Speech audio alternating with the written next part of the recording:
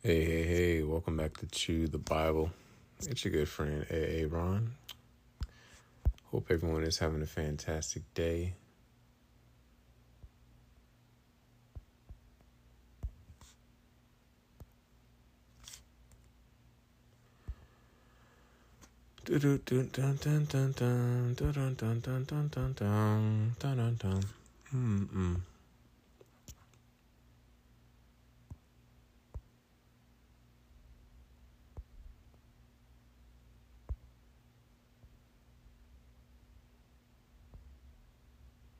Where are we? Proverbs.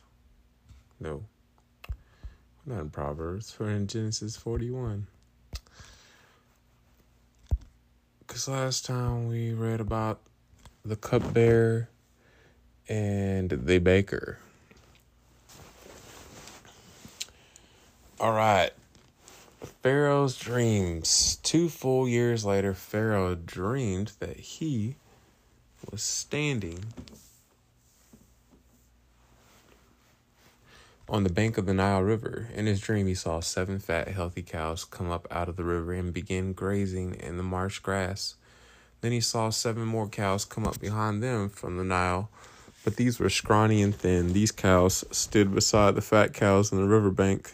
Then the scrawny, thin cows ate the 7 healthy, fat cows. At this point in the dream, Pharaoh woke up, but he fell asleep again and had his second dream. This time he saw 7 heads of grain, plump and beautiful, growing on a single stalk. Then 7 more heads of grain appeared, but these were shriveled and withered by the east wind. And these thin heads swallowed up the 7 plump, well-formed heads. Then Pharaoh woke up again and realized it was a dream. The next morning, Pharaoh was very disturbed by the dreams, so he called for all the magicians and wise men of Egypt. When Pharaoh told them his dreams, not one of them could tell him what they meant. Finally, the king's chief cupbearer spoke up. "Today I have been reminded of my failure," he told Pharaoh. "Some time ago you were angry with the chief baker and me, and you imprisoned us in the palace of the captain of the guard. One night, the chief baker and I each had a dream, and each dream had its own meaning. There was a young Hebrew man with us in the prison who was a slave of the captain of the guard. We told him our dreams, and he told us what each of our dreams meant, and everything happened just as he had predicted. I was restored to my position as cupbearer, and the chief baker was executed and impaled on a pole."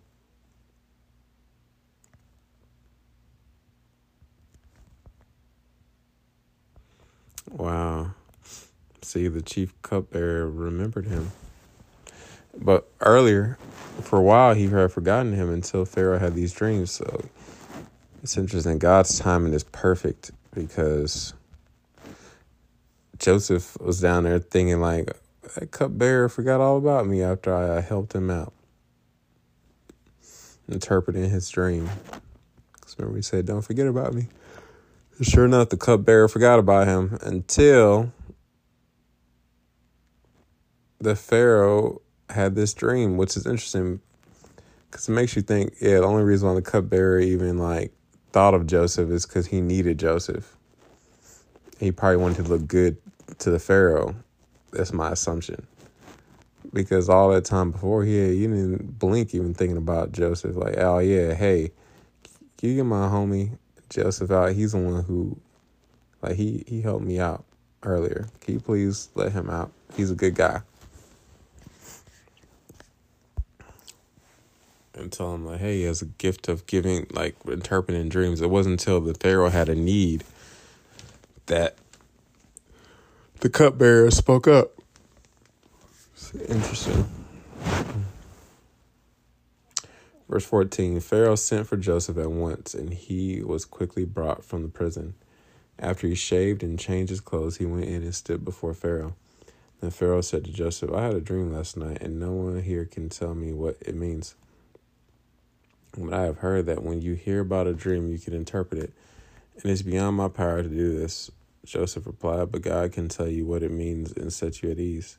So Pharaoh told Joseph his dream. "In my dream," he said, "I was standing on the bank of the Nile River, and I saw 7 fat, healthy cows come up out of the river and begin grazing in the marsh grass. But then I saw 7 sick-looking cows, scrawny and thin. come up after them. I've never seen such sorry-looking animals in all the land of Egypt. These thin, scrawny cows ate the 7 fat cows. But afterward you wouldn't have known it, for they were still as thin and scrawny as before. Then I woke up. In my dream I also saw 7 heads of grain, full and beautiful, growing on a single stalk. Then 7 more heads of grain appeared, but these were blighted, shriveled, and withered by the east wind. And the shriveled heads swallowed the 7 healthy heads. I told these dreams to the magicians, but no one could tell me what they mean. Joseph responded, both of Pharaoh's dreams mean the same thing. God is telling Pharaoh in advance what he is about to do. The 7 healthy cows and the 7 healthy heads of grain both represent 7 years of prosperity. The 7 thin, scrawny cows that came up later and the 7 thin heads of grain withered by the east wind represent 7 years of famine. This will happen just as I have described it, for God has revealed to Pharaoh in advance what he is about to do. The next 7 years will be a period of great prosperity throughout the land of Egypt. But afterward there will be 7 years of famine so great that all the prosperity will be forgotten in Egypt. Famine will destroy the land. This famine will be so severe that even the memory of the good years will be erased. As for having 2 similar dreams, it means that these events have been decreed by God, and he will soon make them happen. Therefore, Pharaoh should find an intelligent and wise man and put him in charge of the entire land of Egypt. Interestingly, he puts that phrase. He should find an intelligent and wise man and put him in charge of the entire land of Egypt. I have a few suggestions myself. I would say I'm pretty intelligent and wise. Then Pharaoh should appoint supervisors of the land and let them collect 1/5 of all the crops during the 7 good years.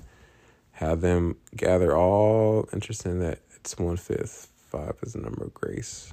He could have said 1/3, 1/4. 10th, he says a fifth. Fee, 5, 4, 5.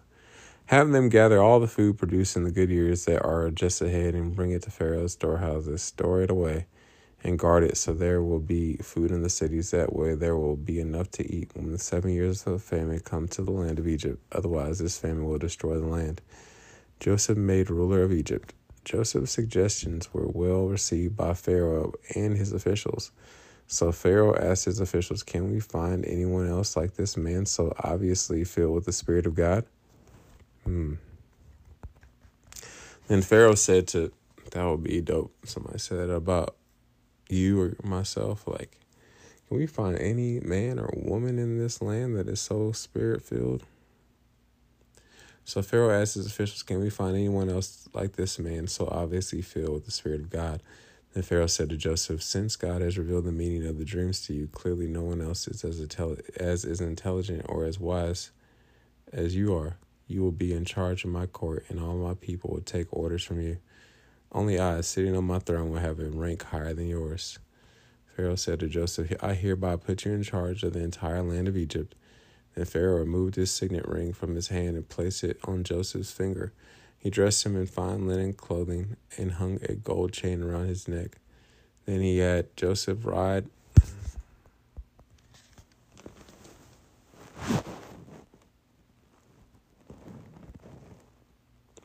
There goes that phrase, signet ring. Remember? We talked about that with Judah.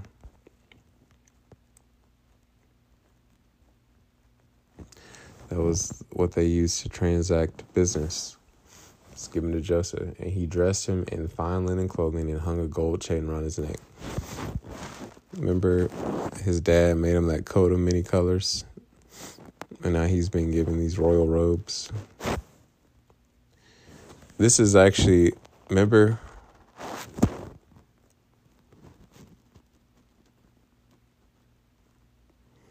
this is kind of a foreshadowing. This is a foreshadowing of Jesus, but it's also kind of a foreshadowing to like what's going to happen to Christians when we get promotions in heaven based on how faithful we were here on earth.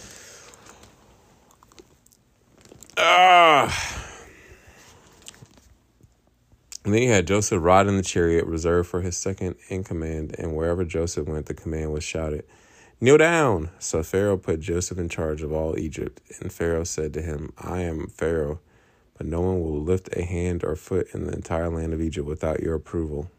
Wow. Then Pharaoh gave Joseph a new Egyptian name, Zephanath-Paneah. He also gave him a wife whose name was Asenath. She was the daughter of Potiphar, the priest of On.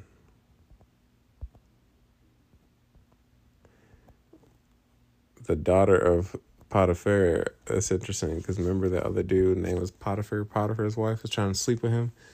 He resisted. So Joseph's obedience, Joseph's just clear obedience and just submission to the Lord.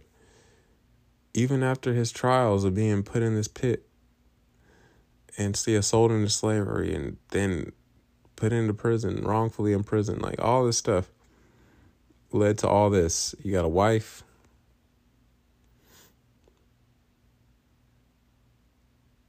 And he was put in charge of the entire land. God, I see what you've done for others. Please do this for me. Anyway, all right, he was 30 years old when he began serving in the court of Pharaoh, the king of Egypt. And when Joseph left Pharaoh's presence, he inspected the entire land of Egypt. As predicted, for 7 years, the land produced bumper crops. During those years, Joseph gathered all of the crops grown in Egypt and stored the grain from the surrounding fields in the cities. He piled up huge amounts of grain like sand on the seashore. Finally, he stopped keeping records because there was too much to measure. During this time, before the first of the famine years, 2 sons were born to Joseph and his wife Asenath, the daughter of Potiphar, the priest of On. Joseph named his older son Manasseh, for he said, God has made me forget all my troubles and everyone in my father's family. Joseph named his second son Ephraim, for he said, God has made me fruitful in this land of my grief. God can make you fruitful in the land of your grief. At last, the 7 years of bumper crops throughout the land of Egypt came to an end. Then the 7 years of famine began. Just as Joseph had predicted, the famine also struck all the surrounding countries, but throughout Egypt there was plenty of food. Eventually, however, the famine spread throughout the land of Egypt as well, and when the people cried out to Pharaoh for food, he told them, go to Joseph and do whatever he tells you. So with severe famine everywhere, Joseph opened up the storehouses and distributed grain to the Egyptians, for the famine was severe throughout the land of Egypt. And people from all around came to Egypt to buy grain from Joseph because the famine was severe throughout the world. This is such a powerful story.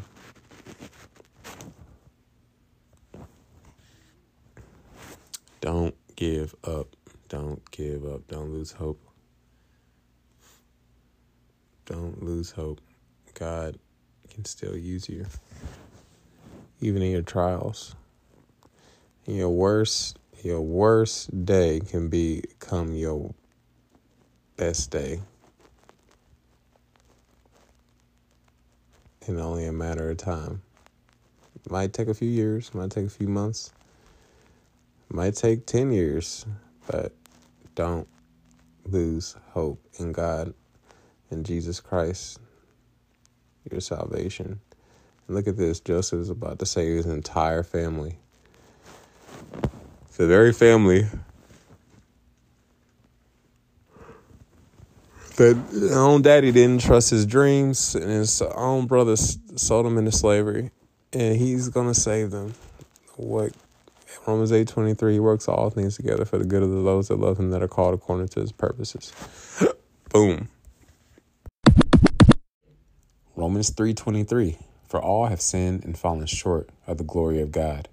Romans 6:23, for the wages or the cost of sin is death, but the free gift of God is eternal life through Jesus Christ, our Lord. Romans 5:8, but God demonstrated or showed his love toward us in that while we were still yet sinners, Christ died for us. Romans 10, verse 9 through 10, if we will confess with our mouth that Jesus is Lord and believe in our heart that God has raised him from the dead, we shall be saved. For with our hearts we believe we are now in right standing with God, and with our mouth we confess that we are now saved. Romans 10:13, for whosoever, anybody, everybody who calls upon the name of the Lord, they shall be saved. So if you would like to be saved today, you can simply say, Dear God, I know I'm a sinner. I know my sin deserves to be punished. I believe Jesus Christ is the Son of God who died for me and rose from the grave. I want to turn from my sin and trust Jesus Christ alone as my Savior. Thank you for the forgiveness and everlasting life I can now have through faith in Jesus. In Jesus' mighty precious name I pray. Amen.